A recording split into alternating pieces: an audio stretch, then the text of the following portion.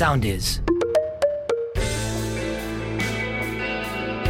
Αριστερά ή δεξιά, πάνω ή κάτω. Είμαι υπέρ, με τον Αριστοτέλη Ρήγα. Εκεί που η επικαιρότητα συναντά τη σάτυρα. Και μέχρι να μας πάρουνε χαμπάρι.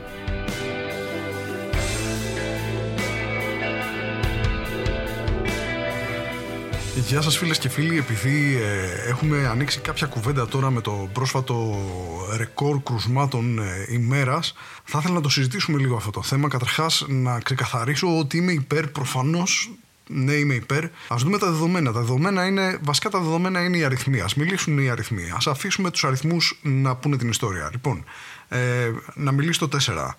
Δεν λέει τίποτα, ας πούμε κάποιον άλλον αριθμό. 20.000, λοιπόν 20.000 κρούσματα είχαμε πριν από 2 μέρες, έσπασε το φράγμα. Ο ίδιος αριθμός υπάρχει και ως το σύνολο των θανάτων που έχουμε από COVID από την αρχή της πανδημίας. Χθες είχαμε 28.000 κρούσματα και ξέρω ότι λέτε ότι ο εχθρός του καλού είναι το καλύτερο. Αυτή είναι η αλήθεια. Επίσης και ο εχθρός του κακού είναι το χειρότερο. Και είναι λίγο πρόβλημα γιατί όταν σε αυτή τη μάχη, ας πούμε, του καλού με το κακό, μάλλον πολεμάμε λάθος αντιπάλους.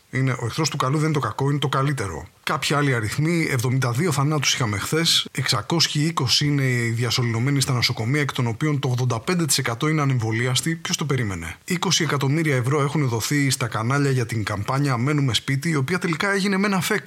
Βγήκε ένα φεκ που έλεγε μένουμε σπίτι. Και έμειναν τα κανάλια με 20 εκατομμύρια ευρώ και δεν ξέραν τι να τα κάνουν. 2 εκατομμύρια ευρώ έκανε ο μεγάλος περίπατος. Έχουμε δώσει 2,5 δισεκατομμύρια ευρώ για αεροπλάνα, 5 δισεκατομμύρια ευρώ για κορβέτες, γιατί έτσι θα αναχαιτήσουμε τον ιό κυριολεκτικά. Θα περάσει από αέρα, παπ, θα στείλουμε το αεροπλάνο, θα πάει να πάει στη θάλασσα, παπ, θα στείλουμε τις κορβέτες. Αυτό είναι η λογική. 215.000 ευρώ για 15 λεπτά ρουβά, value for money. 20 ευρώ το rapid test, 2 χρόνια διακυβέρνηση, 115 μέρες διακοπών, τριήμερα αργίες μέσα, Σαββατοκύριακα κολλημένα κτλ. Μπορεί και να είναι παραπάνω και λιγότερο, αλλά ποιος μετράει? 3 πουλάκια κάθονταν, 3 και ο κούκος, θα μείνουμε εδώ πέρα τελικά. 0 προσλήψεις μόνιμου προσωπικού στα νοσοκομεία. 0 ενίσχυση του εσύ, όχι εγώ, εσύ, ποιος εσύ, όχι αυτός, ποιος αυτός, 0-1 πρώτου τέλους μακάριζε. Αλλά ας πάρουμε τα πράγματα με ψυχραιμία, έτσι. Ας δούμε τι έχει γίνει από την αρχή της πανδημίας. Γιατί ήμασταν πολύ τυχεροί που σε αυτή τη φάση, την παγκόσμια κρίση, πετύχαμε μια κυβέρνηση η οποία είχε πραγματικά σωστές προτεραιότητες. Ήξερε ακριβώς τι γίνεται. Γιατί εδώ πέρα πεθαίνει ο κόσμος, η καταστροφή είναι βιολογική, είναι ηθική, είναι οικονομική, είναι συναισθηματική, είναι ψυχολογική. Ποια είναι η προτεραιότητα εκεί της κάθε κυβέρνησης? Να θωρακίσει το σύστημα υγείας, να φροντίσει τους ευπαθείς, να μην δημιουργεί διχόνοια στον κόσμο? Φυσικά και όχι. Η προτεραιότητα είναι να μην λαϊκίζει, παιδιά. Πρώτα πρέπει να μην λαϊκίζουμε και μετά θα δούμε. Όσοι μείνουμε ζωντανοί, θα δούμε τι θα κάνουμε. Το θέμα το έχει πιάσει σφαιρικά, δηλαδή έχει ξεκινήσει από το σχολείο. Δηλαδή υπάρχει αυτός ο κανόνας που λέει ότι η τάξη κλείνει όταν το 50% συν 1 είναι θετική στον COVID. Και για να το βοηθήσει κι άλλο αυτό το πράγμα, έχει αυξήσει τον αριθμό των μαθητών. Μιλάμε για φοβερά αποτελεσματικό μέτρο. Δηλαδή και 1-2 να είχαν γλιτώσει, θα τους πιάσει κι αυτούς. Και όλο αυτό το πράγμα ψηφίστηκε από μια βουλή που έκλεισε με ένα κρούσμα. Γιατί έτσι ξεκινάει η εκπαίδευση από το σχολείο. Εκεί μαθαίνει ο μαθητής ότι δεν είναι όλα ίσα και όμοια. Ότι πρέπει να περάσει τις τάξεις, ότι είναι ταξικό το ζήτημα, ότι υπάρχει ταξική διαστρωμάτωση. Αν καταφέρει να φτάσει στη βουλή, ναι, μια χαρά, ωραία. Αν θυμάστε λοιπόν το Μάρτι του 2020 που άλλαξε η ζωή μας, που είχαμε το πρώτο κρούσμα κορονοϊού και είχε ποστάρει ο τότε υπουργός υγείας, ο κύριος Κικίλιας, στο tweet που έλεγε έχουμε το πρώτο κρούσμα, δεν ανησυχούμε, είμαστε προετοιμασμένοι. Το οποίο έδειξε ότι ο άνθρωπος είναι πολυτάλαντος. Δηλαδή, εκτός από μπασκετμπολίστας, έχει και πηγαίο χιούμορ. Έχει ταλέντο στην κωμωδία. Μετά είχαμε 6 θανάτους, έκλαιγε εκεί ο Σωτήρης, ο Τσόρδας έκλαιγε. Ανησυχήσαμε όλοι, λέμε πάει, θα πεθάνουμε. Και κάναμε το πρώτο το lockdown, αν θυμάστε, το ορθόδοξο, το σωστό, που πηγαίναμε στα σούπερ μάρκετ και αδειάζαμε τα χαρτιά υγείας γιατί νομίζαμε για κάποιο λόγο ότι ο κορονοϊός προκαλεί διάρρεια. Που πηγαίναμε και πέραμε τα μακαρόνια γιατί είχαμε δει το παράδειγμα της Ιταλίας και λέγαμε πρέπει να παραδειγματιστούμε από αυτούς τους ανθρώπους. Τι κάνουνε, τρώνε μακαρόνια και εμείς θα φάμε μακαρόνια. Εκεί που έγινε σε αυτή τη συνθήκη το πιο τραγικό πράγμα, από το οποίο θα χρειαστούμε αυτοί που το ζήσαμε 10 χρόνια ψυχανάλυσης να το ξεπεράσουμε, έτσι. Προφανώς και εννοώ το Imagine που είχαν τραγουδήσει οι celebrities. Μιλάμε για φοβερό τραύμα. Που τότε έμενε ο καθένας μόνος του και λέγαμε αυτός ζει μόνος, αυτή ζει μόνη, τι κάνει αυτή ζει μόνη, να πάρω μαγιά. Και αρχίσαμε όλοι να ζυμώνουμε μέσα στα σπίτια. Γιατί το βρήκαμε ότι θα τελειώσει η καραντίνα και θα ανοίξουμε φούρνους. Εκεί είναι τα λεφτά. Τα λέμε μετά, η κυβέρνηση ενίσχυσε το ΕΣΥ. Κάποιος φούρνος τα γκρέμισε. Θα τον έχουμε φτιάξει εμείς το φούρνο. Που φτάσαμε στο καλοκαίρι του 20 και πραγματικά δεν είχαμε κρούσματα. Και εκεί ήρθε η ιδιοφυΐα της κυβέρνησης. Και λέει λοιπόν, εσείς που έρχεστε απ' έξω, τι θα φέρνετε? Θα φέρνουμε, λέει, αρνητικό τεστ ότι δεν νοσούμε? Όχι, λέει. Θα φέρνετε τα λεφτά σας. Αυτό θέλουμε μόνο. Περάστε. Πρέπει να στηρίξουμε τη βαριά βιομηχανία του τόπου, που είναι τα all-inclusive ξενοδοχεία. Ξαναήρθε ο χειμώνας, σοβάρεψε κι άλλο η κατάσταση και εκεί αρχίσαμε μιλάμε τις πολύ ακραίες κινήσεις, ας πούμε, από την κυβέρνηση. Έφτασε στο σημείο να ανοιγοκλίνει τα περίπτερα, αν θυμάστε. Φουλ αποτελεσματικό μέτρο. Ή που μετά κυνηγούσε κόσμο στις πλατείες. Σε κάποιες πλατείες, σε κάποιες άλλες έκανε εγγένεια. Εξαρτάται. Προσλάβαμε τότε, η κυβέρνηση είχε προσλάβει κόσμο πρώτης γραμμής, έτσι, απαραίτητους για την αντιμετώπιση της πανδημίας, αστυνομικούς και ΕΠΟΠ. Θυμάστε τότε που περιμέναμε το εμβόλιο, που λέγαμε περιμένουμε να ξαναρχίσει η ζωή μας με το εμβόλιο? Το θυμάστε αυτό το πράγμα? Και που όλα τα σημάδια ήταν πάρα πολύ σωστά. Καταρχάς είχαν φέρει το εμβόλιο με αστυνομική συνοδεία, σαν να είναι καταζητούμενος. Σε όλη την Ευρώπη πήγαινε με ένα βανάκι, στην Ελλάδα τι κάναμε?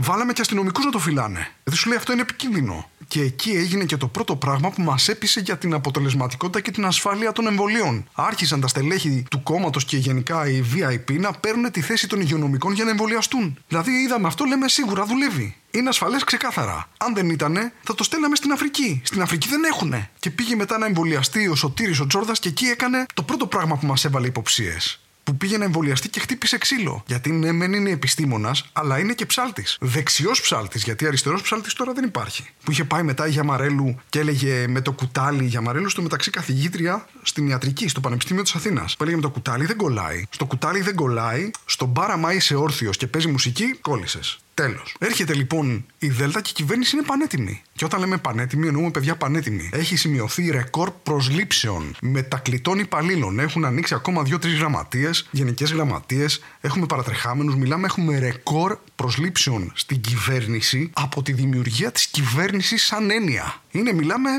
Φουλ στελεχωμένοι. Οι άλλοι στα νοσοκομεία είναι με αναστολή αδειών μήνες. Παρετούνται, δεν αντέχουν από τις συνεχόμενες βάρδιες. Λένε βοηθήστε μας, έχουν βγει υγειονομικοί σε αναστολή, δεν έχουν αναπληρωθεί, έχουμε λιώσει. Λέει η κυβέρνηση, παιδιά τι θέλετε? Δεν βάλαμε τον κόσμο να χειροκροτήσει τα μπαλκόνια για σας? Είστε χάριστοι. Πήρατε και 2 μισούς μισθούς. Έναν τον 20 και έναν το 21. Υγειονομικοί τι να τα κάνουμε τα λεφτά? Κάνουν βάρδιες τα λεφτά. Δώστε τα λεφτά να πάρετε κανέναν άνθρωπο να δουλέψει. Δεν βγαίνουν οι βάρδιες. Είναι η κυβέρνηση, παιδιά, εντάξει τι κάνετε δηλαδή? Δεν βγαίνουν οι βάρδιες και ακόμα δουλεύετε? Παραιτηθείτε ρε παιδιά. Αυτό περιμένουμε. Να τα δώσουμε στον ιδιώτη. Να τελειώνουμε. Αυτή η αυτοθυσία σας δηλαδή είναι εξοργιστική ώρες-ώρες. Γιατί παιδιά η κυβέρνηση είναι κοντά στους σκληρά δοκιμαζόμενους από την πανδημία. Τους ιδιοκτήτες ιδιωτικών κλινικών, τους φαρμακοποιούς, τους ιδιοκτήτες εργαστηρίων. Γιατί αρρώστησες. Πού θα πας? Θα πας στο νοσοκομείο? Εννοείται όχι. Θα πας στην κλινική την ιδιωτική. 80% αναβολές κανονικών χειρουργείων είναι. Όλο το ΕΣΥ είναι μόνο για COVID. Όλα τα υπόλοιπα είναι για τους ιδιώτες. Το PCR δεν γράφεται από το Εθνικό Σύστημα Υγείας. Δεν γράφεται. Μπορεί να εξετάσει χολυστερίνη με τη συμμετοχή του ασφαλιστικού σου ταμείου. Το COVID όχι, πρέπει να τον πληρώσεις. Κλέφτες θα γίνουν αυτοί οι άνθρωποι. Κι άλλο κλέφτες δηλαδή. Που συνοστίζεται, λέει ο κόσμος, για να πάει στις δουλειές του. Ποιον κοροϊδεύουνε? Ποιος έχει δουλειά? Το τελευταίο δε χτύπημα ήταν αυτή η έρευνα του Σωτήρη του Τζόρδα, που άκου να δεις τι είπε, λέει, ότι συνδέεται η διασωλήνωση εκτός μεθ με υψηλή θνητότητα. Δηλαδή θα μας τρελάνουν αυτοί οι άνθρωποι. Θα βγει και άλλη έρευνα που θα συνδέει, ας πούμε, τις συνήθειες αφόδευσης των αρκούδων με τις δασικές περιοχές. Τι άλλο θα μας πούνε δηλαδή? Την οποία την έρευνα, λέει, την έστειλε ο Σωτήρης την άνοιξη. Στην κυβέρνηση είπανε ποια άνοιξη? Εμείς δεν έχουμε ιδέα. Τι είναι αυτό? Λέει πρωθυπουργός, μιλήσατε με μένα? Με μένα μιλήσατε? Μήπως πήγατε στο άλλο γραφείο? Ο υπάλληλος, πού ήταν αυτός? Ήταν σαν αναρωτική άδεια. Δεν πήγα. Στον τρίτο να πάτε. Στο πρωτόκολλο. Πήγατε στο πρωτόκολλο. Στην κυρία Λίτσα. Δεν ήταν. Πού να το ξέρουμε? Και ερχόμαστε λοιπόν στο τώρα, στην παραλλαγή όμικρον. Η οποία είναι φοβερή. Μιλάμε, έχουμε μείνει εγώ και άλλοι 5 άνθρωποι, 10 ας πούμε, που δεν έχουν κολλήσει. Και τι θα κάνει λοιπόν η κυβέρνηση απέναντι σε αυτή την παραλλαγή? Θα κλείσει τη μουσική. Το περίμενε αυτό ο κορονοϊός? Ότι μπορεί να κάνει τέτοια τρίπλα η κυβέρνηση? Να κλείσει τη μουσική, να τους βάλει τους άλλους να κάθονται κάτω? Θα είναι καθισμένοι και χωρίς μουσική. Θα πάει ο κορονοϊός, θα πει: θέλω να χορέψω. Παπ, κλείνει η μουσική. Τι έγινε εδώ? Θα πάω να φύγω. Δεν έχει πλάκα. Είναι κορονοϊός, πώς με πετσόκοψες έτσι, ρε κυβέρνηση? Γιατί έχουμε, παιδιά, έναν άνθρωπο, έναν πρωθυπουργό, ο οποίος είναι στο επίκεντρο των γεγονότων. Ο άνθρωπος πρέπει να σκεφτεί. Είναι εμπνευσμένος. Τι κάνει? Μπορείς εσύ να σκεφτείς μέσα στη μάχη, ακριβώς εκεί?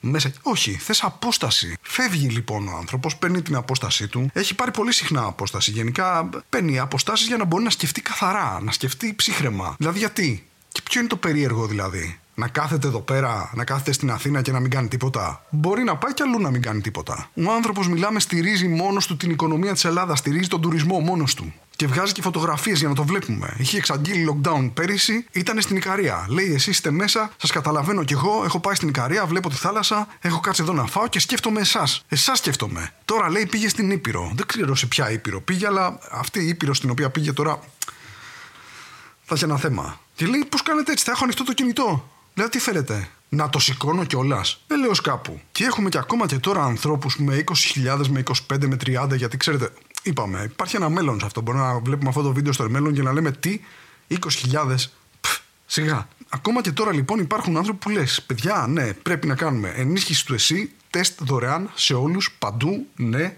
μάσκες, ναι, αποστάσεις, ναι, εμβόλια, όχι. Κάτσε λίγο. Πιάνεις κουβέντα με αυτούς τους ανθρώπους και ειλικρινά είναι πολύ κουραστικό. Κάθε φορά είναι σαν να μιλάς, ας πούμε, κάποιον που σου αλλάζει τα δοκάρια. Παίζεις ποδόσφαιρο και αλλάζει τα δοκάρια. Μετακινεί το τέρμα. Λέγανε στην αρχή: δεν υπάρχει κορονοϊός. Υπάρχει. Ναι, αλλά είναι light. Δεν είναι light. Ναι, αλλά οι ευπαθείς κινδυνεύουν. Δεν κινδυνεύουν μόνο οι ευπαθείς. Μετά βγήκε το εμβόλιο. Ναι, αλλά το εμβόλιο έχει παρενέργειες. Ναι, έχει παρενέργειες, αλλά είναι σπάνιες. Υπάρχουν οι παρενέργειες καταγεγραμμένες. Έχει πάρει έγκριση από τον FDA, που είναι ο Αμερικάνικος Οργανισμός Φαρμάκων. Είναι αυστηρή η διαδικασία.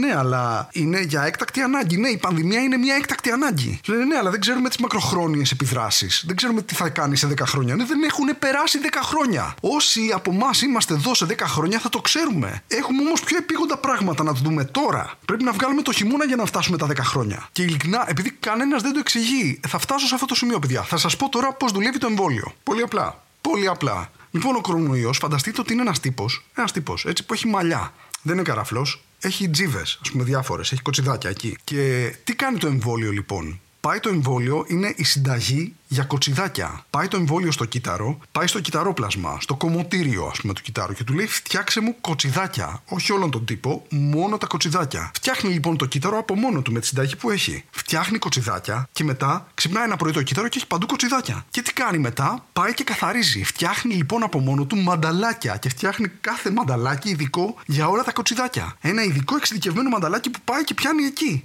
Και μαθαίνει λοιπόν να φτιάχνει μανταλάκια. Και όταν έρθει λοιπόν αυτός ο τύπος με τις τζίβες, θα έχει ήδη έτοιμα τα μανταλάκια, θα του τα φορέσει στα κοτσίδια και θα του πιάσει έτσι και θα το πετάξει. Απλό. Δηλαδή σε 2 μέρες από τότε που κάνεις το εμβόλιο, δεν υπάρχει ούτε η συνταγή για τα κοτσιδάκια στο σώμα σου, που είναι το mRNA, δεν υπάρχουν τα κοτσιδάκια που έχει φτιάξει, τα οποία δεν προκαλούν νόσο γιατί δεν είναι ο ιός. Είναι μόνο τα αντιγόνα. Τα κοτσιδάκια είναι τα αντιγόνα. Και έχεις μόνο τα μανταλάκια που είναι τα αντισώματα. Και το σώμα σου ξέρει τι θα συμβεί αν νοσήσεις από COVID. Είναι πάρα πολύ απλό, παιδιά. Ό,τι παρενέργεια είναι να γίνει, θα γίνει εκεί. Στις πρώτες μέρες που υπάρχει το εμβόλιο στο σώμα σου. Μετά αποβάλλεται. Θα μου πεις: είσαι κωμικός? Πού τα ξέρεις αυτά? Είμαι κωμικός, παιδιά. Ο άλλος είναι μπασκετμπολίστας. Να σας τα πω εγώ, δεν σας τα λέει κάποιος άλλος. Δηλαδή, κάνουμε ακόμα κουβέντα για το εμβόλιο και ματαιοπονώ σαν τον τύπο που έχει φτιάξει αυτή την αεροστεγή συσκευασία για τα παξιμάδια, για να μην ξεραθούν. Και θα μου πείτε: ναι, αυτή είναι για την υγρασία. Αλλά κοιτάξτε να δείτε, το πρόβλημά μας τώρα εδώ πέρα είναι το μάταιο της προσπάθειας, γιατί δεν ζούμε όλοι στη Θεσσαλονίκη. Οι επόμενες 2 εβδομάδες θα είναι πολύ κρίσιμες και αυτό γενικά ισχύει για όλες τις εβδομάδες. Οπότε προφυλάξτε τον εαυτό σας, μείνετε υγιείς, να βγάλουμε το χειμώνα, καλή χρονιά να έχουμε με υγεία, να είμαστε όλοι καλά και να τα ξαναπούμε. Είμαι υπέρ.